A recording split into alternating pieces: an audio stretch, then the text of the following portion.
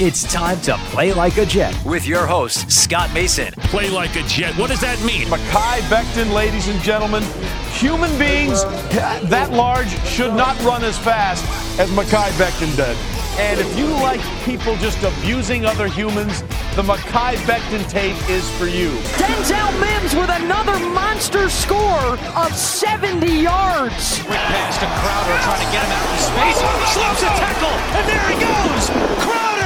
It's a foot race, and Crowder is in there. A 69-yard touchdown. Darnold escapes, trying to buy himself some time. Fires, end zone, it's caught. Incredible play by Darnold. Hill hit immediately when he got the handoff. You know It's the Q-inator. Oh my gosh. Listen, thank you. From the TOJ Digital Studio, this is Play Like a Jet. My name is Scott Mason. You can follow me on Twitter at PlayLikeAJet1. And today is Friday, so a very odd day to be doing this. Normally we'd call it midweek with Manish. This is sort of midweek if you think about it, only because the Jets have an off week. So even though it's not in the middle of this week, it's sort of in the middle of the bye. Manish Mehta covering the Jets for the New York Daily News. Manish, I hear that your clock management at home is quite lacking, and so you might actually fit in well with the New York Jets coaching staff. Well, first of all, it's very creative in terms of describing why we're doing the podcast at the end of the week as opposed to in the middle of the week. Yeah, I think you're technically right. It's probably the midpoint between the two games. And as far as the clock management goes, I know there's a segment of the fan base is happy that the Jets handled the final minute or so of the game on Monday night the way that they did, because it ultimately helped them lose. But, if you're just looking at this in a vacuum, when the Jets, found themselves in a 27-27 game and got the ball back on their final drive of the game, I thought it was curious. A day afterward, somebody alerted me to this later in the night after the game, that they kind of boggled the time management. I hadn't noticed it, to be quite honest with you, in real time, because I was in the middle of writing, so it escaped me. But the Jets, on that 3rd and 7, with about 1:20 left in the game, they snapped the ball with 17 seconds left on the 40-second play clock. And people would say, well, hey, it's a tie game. You're on your own 29-yard line. You have to get yourself in a position where you could possibly kick a field goal to win it at the end of regulation.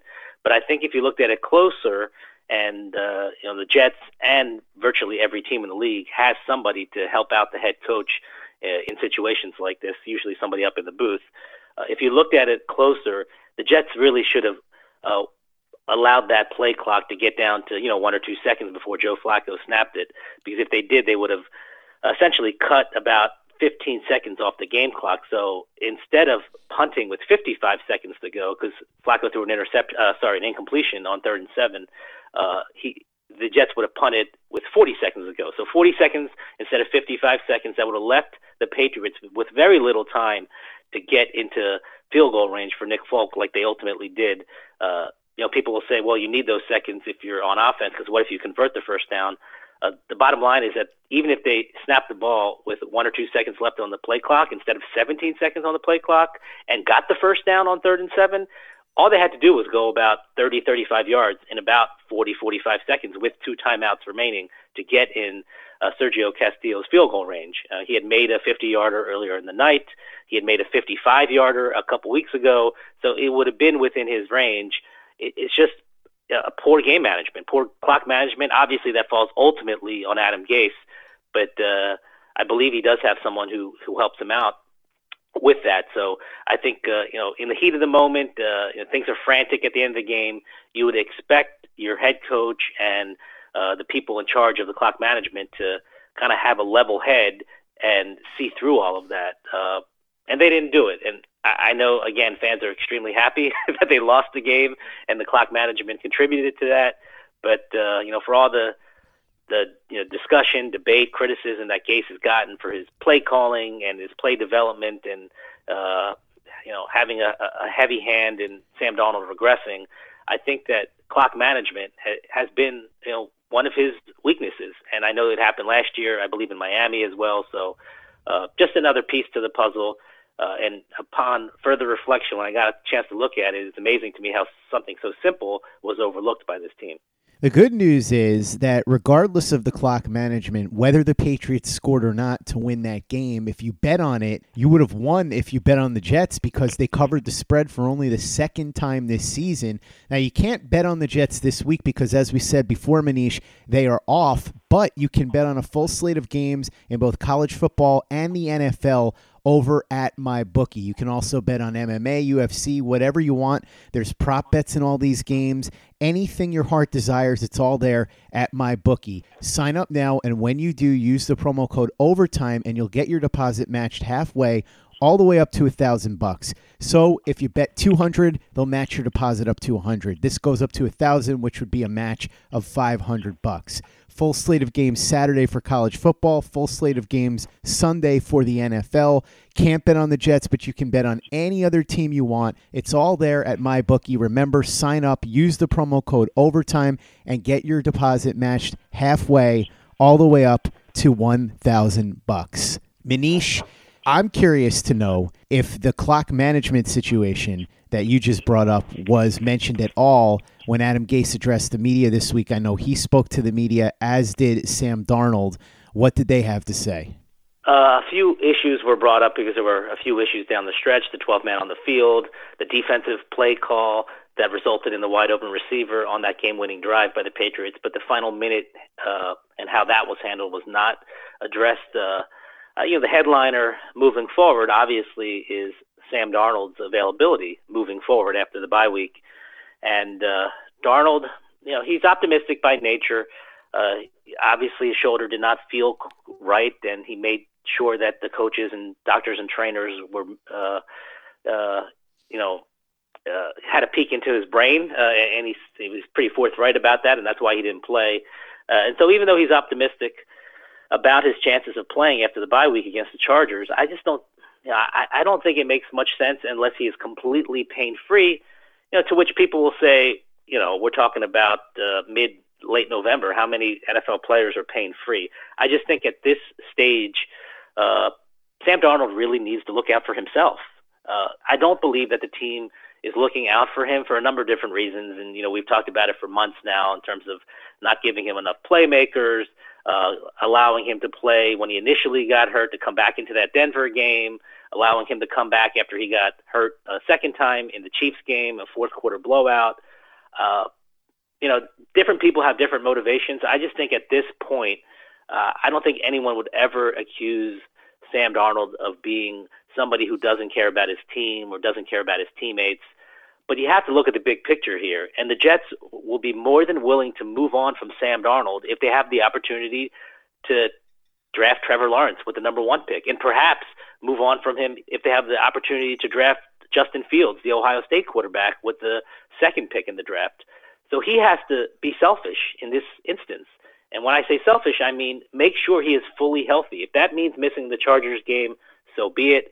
If that means missing the following game against the Dolphins, so be it. If it means missing the next month and only being available for the last few games of the season, so be it. He has to look out for his long-term health. I don't think, frankly, that his draft capital, if the Jets were looking to trade him, I don't think his stock is going to markedly change, because just think about this logically. If he plays extremely well for the final 7 games, if he's available for those 7 games, plays extremely well, you'd be hard-pressed to find a scenario where the Jets lose all 7 of those games. So in that scenario, if he's playing really well, the Jets probably won't even be in position to draft Lawrence or Fields.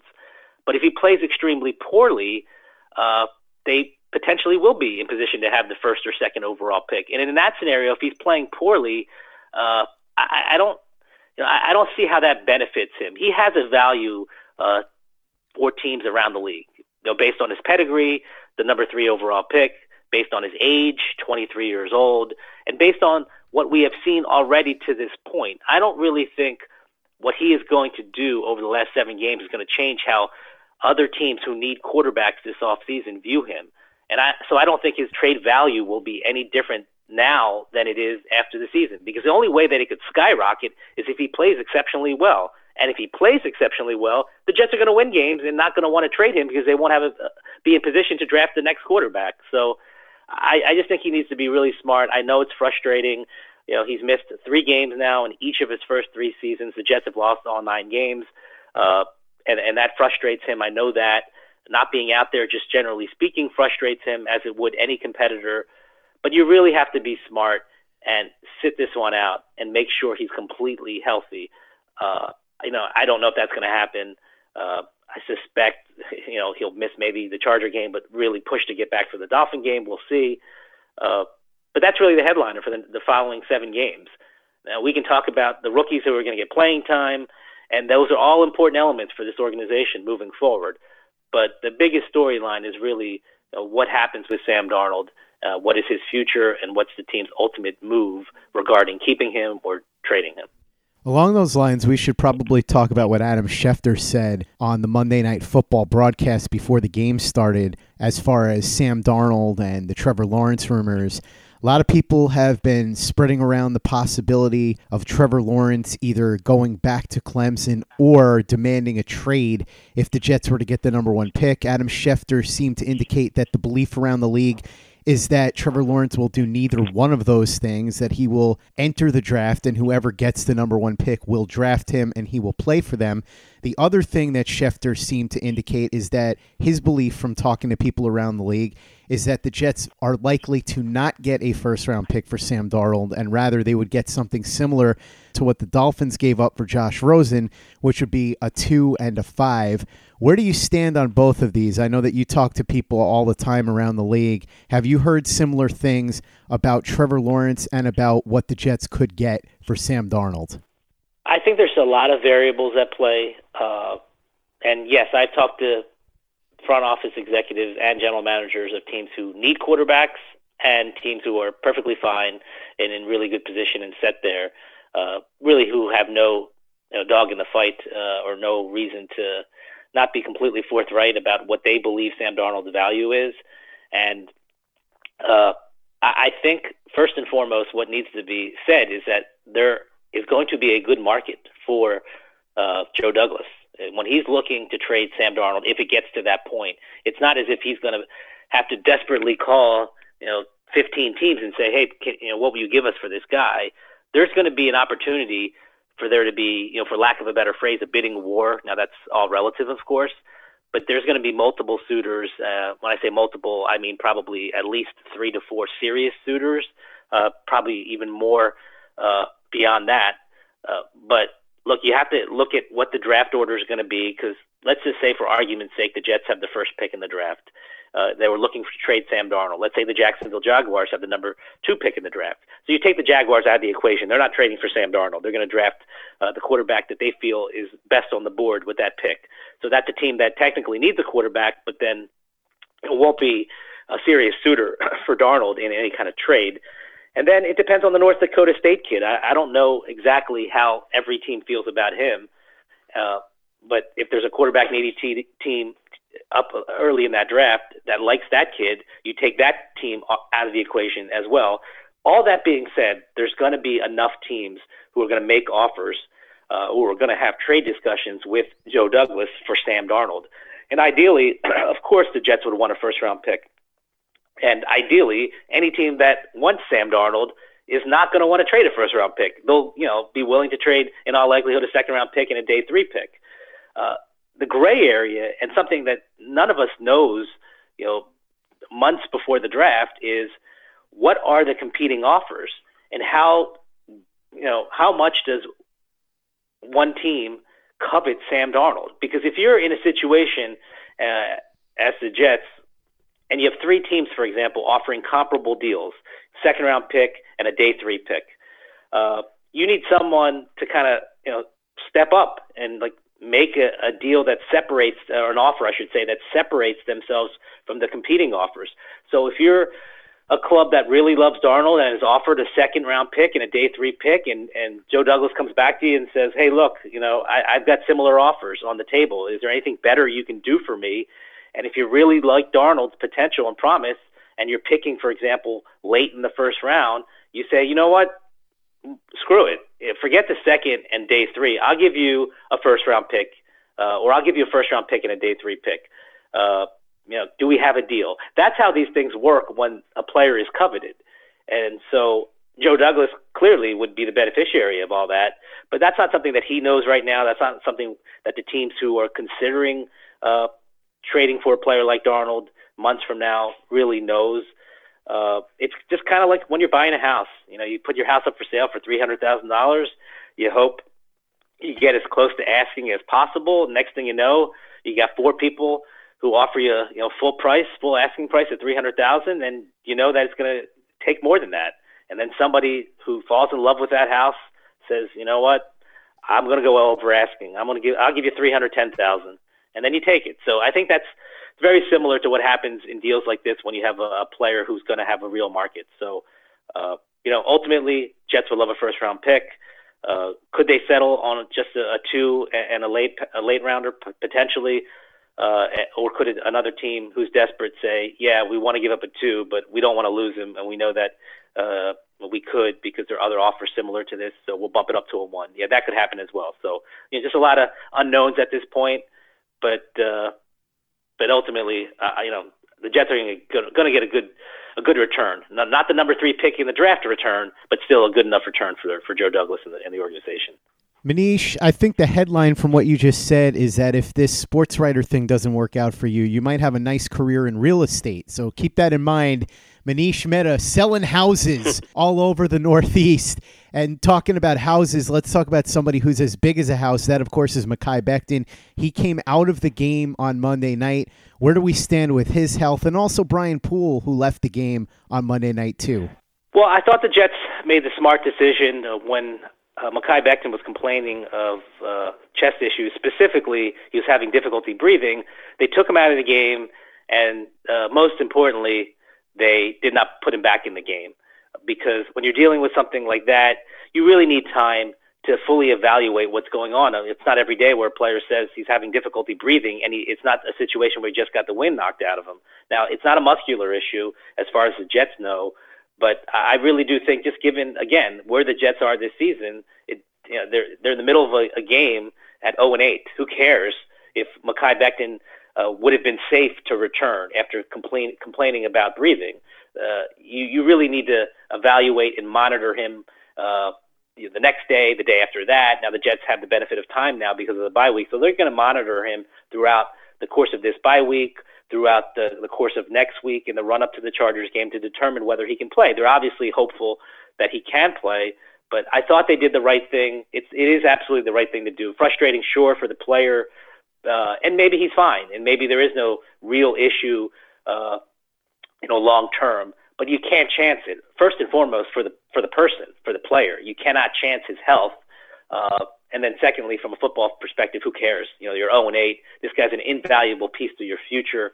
And if there's anything that potentially could be amiss, you need to fully check it out. And you can't fully check it out during the course of a game. You need more than one day. You need several days. You need a week. You might need a week and a half. You might need more time than that. Whatever it is. So if Mekhi Becton isn't right for the Chargers game, I can't imagine that a Jet fan would truly care, because what matters most is his long-term health. What matters most is diagnosing exactly what happened and figuring out why he was having difficulty breathing. And that's something that they're just going to monitor between now and next week's game. Play like a Jet. Play like a Jet. Manish, last order of business. Adam Gase decided that he wanted to put his stamp on the game on Monday night and call a play that would end things for the Patriots. Unfortunately for him, it actually ended up turning the game completely around and spurred the Patriots' comeback. What happened there? It's ironic because the Patriots are cut into that 10-point fourth quarter lead, a fairly long drive, and then on the first play of the ensuing Jets drive, Joe Douglas, not Joe Douglas, Joe Flacco throws deep into double coverage and gets picked off by J.C. Jackson. And the talk for the past several weeks has been about how Adam Gase has given Dow Loggins play calling duties. My understanding is that Adam Gase actually called that play, the deep shot. And frankly, I don't have an issue with the play call itself. And Gase was asked about that the day after the game, and he said, you got to be aggressive in this league to win. I agree with him. I love that mindset. I love the killer mindset, because what have we done too many times when it comes to Gase over the past year and a half? He's timid. He doesn't go for it on fourth down, or if he goes for it on fourth down, he has this weirdo play call, this odd, unconventional play call. I don't. Maybe it's just me, but I never got a sense to this point that he's had that go for it killer mentality, that aggressive. We have a chance to put this game away, so let's do it type of attitude. And I love that attitude. I think that's there's a fine line, obviously, between being aggressive and being reckless. And in hindsight, the play blew up because the ball was thrown into double coverage. You saw the tight end open in the flat for probably a 20, 30-yard gain. Even the check down, the running back was open underneath. So Joe Flacco did not make the proper decision. The play call, however, was Adam Gase's decision. And fans, ironically, are thankful for that because, as you said, there's a large segment of the fan base that did not want them to win this game, and clearly, that play call contributed to it. Obviously, the decision by the quarterback contributed to it as well. But I didn't have an issue with the play call. I actually liked the play call. I think at that point, it's incumbent upon the quarterback to understand what's happening and not take an unnecessary risk. So calling the play, I thought, was something that I would agree to. I criticized Adam Gase a billion times over the past year and a half, as everyone knows. I didn't have a problem with the play call. I had a problem with the ultimate decision making by the quarterback, which is unfortunate because Joe Flacco had played so well for 3 quarters, and obviously everyone who doesn't really subscribe to the Tank for Trevor campaign had a problem with the execution. I have bad news for the Tank for Trevor crowd because the Jets have just made a move that is going to turn their entire season around. They claim Corey Ballentine off waivers. Glad you mentioned that, Scott. Not because I think Corey Ballentine is going to make a significant impact for the Jets for the remainder of the season or beyond, but because there was a play late in the Monday night game on the Patriots game-tying drive in which a Jet cornerback had one of the worst efforts that I can remember seeing, at least in the last decade or so. It was on a 31-yard completion from Cam Newton to Bird, a catch and run in which Pierre Desir was in coverage. After Bird made the catch, he essentially ran across the field down to the 3-yard line and ultimately set up Newton's game-tying 1-yard touchdown. But if you watched that play closely and just followed Desir, he never got a hand on Bird in coverage, and he essentially jogged or loafed. I'm not exactly sure what the right way to characterize it is, but he did not give full effort, and it's so obvious. It's almost as if he was taking a stroll through the park as he jogged across the field, and Bird was moving down to the 3-yard line. It was really unbelievable. I've watched that play a dozen or so times, and it reminds me of a play several years ago in Darrelle Revis' final season. I believe it was Cleveland. I could be wrong on the opponent, but Revis gave very minimal effort, and then when Revis ended up resurfacing in Kansas City in a playoff game against the Titans, I remember Derrick Henry was running to the corner. He turned the corner, and Darrelle Revis kind of just let him run by. It was reminiscent of that type of play. It just was not a professional effort. It's embarrassing. It's inexcusable. I can't imagine that Greg Williams was pleased about that. And frankly, I don't know what's going to happen when the Chargers game rolls around. But it wouldn't surprise me if Desir doesn't play that much. And if he does play and start, I would be surprised because, again, that's not what this team needs. That type of effort is laughable. And as far as I know, Pierre Desir wasn't injured. He wasn't jogging because there was some kind of physical ailment. It's just a lack of effort, and that's not what this team should be about. I think even fans, who wanted them to lose this game, in the moment were proud of Pierre Desir doing that. But ultimately, that can't be the mindset of any player in this organization if they're ever going to have an opportunity to turn things around and become relevant. Manish Mehta covering the Jets for the New York Daily News. Thanks for joining us. As always, really appreciate it. I don't know what you're working on in the Daily News right now, Manish, but I do know that your favorite song is Rockwell's Somebody's Watching Me. I guess you're referring to the hidden cameras in the Jet locker room, Scott? I don't know what you're talking about. I don't see any cameras in here. Apparently nobody knows. No, look, it was an interesting story that came to my attention last week. In late October, the NFL Players Association was informed by Jet players that there were cameras in the locker room. So the NFLPA went directly to the league.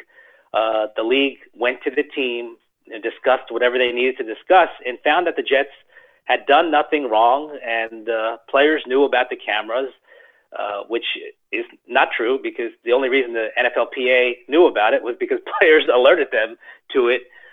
It's an interesting discussion because about, a month and a half or so ago, the league and the PA agreed to cameras being installed in team facilities for COVID-19 purposes. So to monitor players, making sure they're socially distanced, making sure they're wearing masks.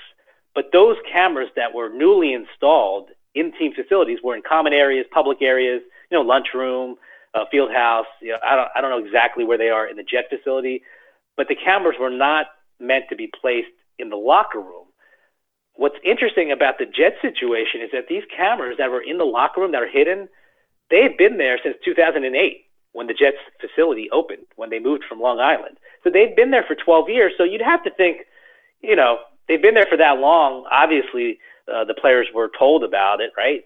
So I asked a number of players throughout the decade, from that first team in 2008 all the way up through the current team in 2020.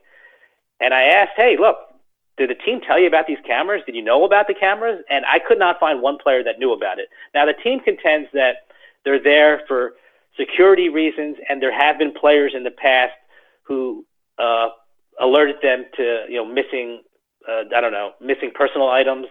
I don't know if it was jewelry, money, a wallet, shoes. I don't know exactly what it was, but those players who alerted the team that they were missing something or something was stolen had an opportunity to look at the surveillance cameras. So I don't doubt for a second that there were some players over the course of 12 years who were aware that the cameras existed and who talked to team officials about the cameras. I just don't believe, it can't be, because literally every player that I spoke to wasn't aware of it. There are hundreds of players that come through that building over the past 12 years. There's been 20-plus players who have been on this team since the start of training camp, and some of them who are still on the team, some of them who are not. So, I think the NFLPA position is that cameras in the locker room should be a collectively bargained issue, and it's not in the collective bargaining agreement. There are players who are uncomfortable with that. Now, Greg Van Roten, who is currently the team's player association rep, said that he doesn't believe that the cameras are there to spy and that the players were aware of it. Now, I don't doubt, again, that some players were aware of it. One of the players who I spoke to said that he actually sat in on a conversation at lunch with two teammates, and one of the two teammates was talking about the possibility of cameras being in the locker room, and the player that I spoke to had no idea and was incredulous. And I also spoke to former players from a few years back, who had no idea. And these are guys who have been on the team for more than a cup of coffee. They've been on the team for years. They had no idea that there were cameras, and they weren't particularly happy with it. I just think it's odd, and I look at this just logically. If you are there placing cameras in ostensibly to protect the players, why wouldn't you put up signage in the locker room, right outside the locker room, saying that, hey, this area is under video surveillance? That would be a deterrent if you are someone who's going to steal something from a player's locker, whether you're a player who's going to steal something from another player's locker, whether you're an equipment manager, someone who has regular access to that locker room. If you're willing to steal something, you would be deterred knowing that the area is under video surveillance. And then secondly, and perhaps most importantly, why not just make the cameras easily available or easily visible, I should say? Instead, these cameras are hidden in smoke detectors. I have a picture of one of the cameras that are hidden in smoke detectors. So if the cameras are there truly to protect the players and to be used as a deterrent for someone to steal belongings in the locker room, why are you hiding them? Because if that's the case, you're doing it because you want to catch somebody. That's not a deterrent. The goal should be, we don't want anyone to steal anything. And if that's what the Jets are saying is their position, I just don't know why logically they would be hidden. I don't get that. It doesn't make any logical sense. And right now, the Players Association and the league are discussing how best to move forward. The league does not think it's a big deal. The Players Association respectfully disagrees. I just don't. I don't get it. And the notion that players were told about it, no one's actually come out and said that. Greg Van Roten did not say that. He said that the players were aware of it. I think he's right in that some players were aware of it. Not every player was aware of it, and the team was never told by a team official that they actually exist. It was always like just kind of conversation, guys joking around to some degree, guys wondering, are there cameras here? Is that a camera? Nobody officially told them. There was actually a team meeting when the new cameras were placed for COVID protocol reasons. There was a team meeting earlier in the season, and the Jets never got any definitive answer whether they're actually locker room cameras. And again, players who have been through this organization over the past 12 years, not one of them told me that the team informed them of any cameras. So just an unnecessary thing, in my estimation. To me, there's an easy fix. Just get rid of the cameras, and the problem is gone. You can try to explain it away as best as you can from an organizational standpoint, but I think the resolution is fairly clear, which is get rid of the cameras, and there won't be any kind of question about why they're there and why they're hidden.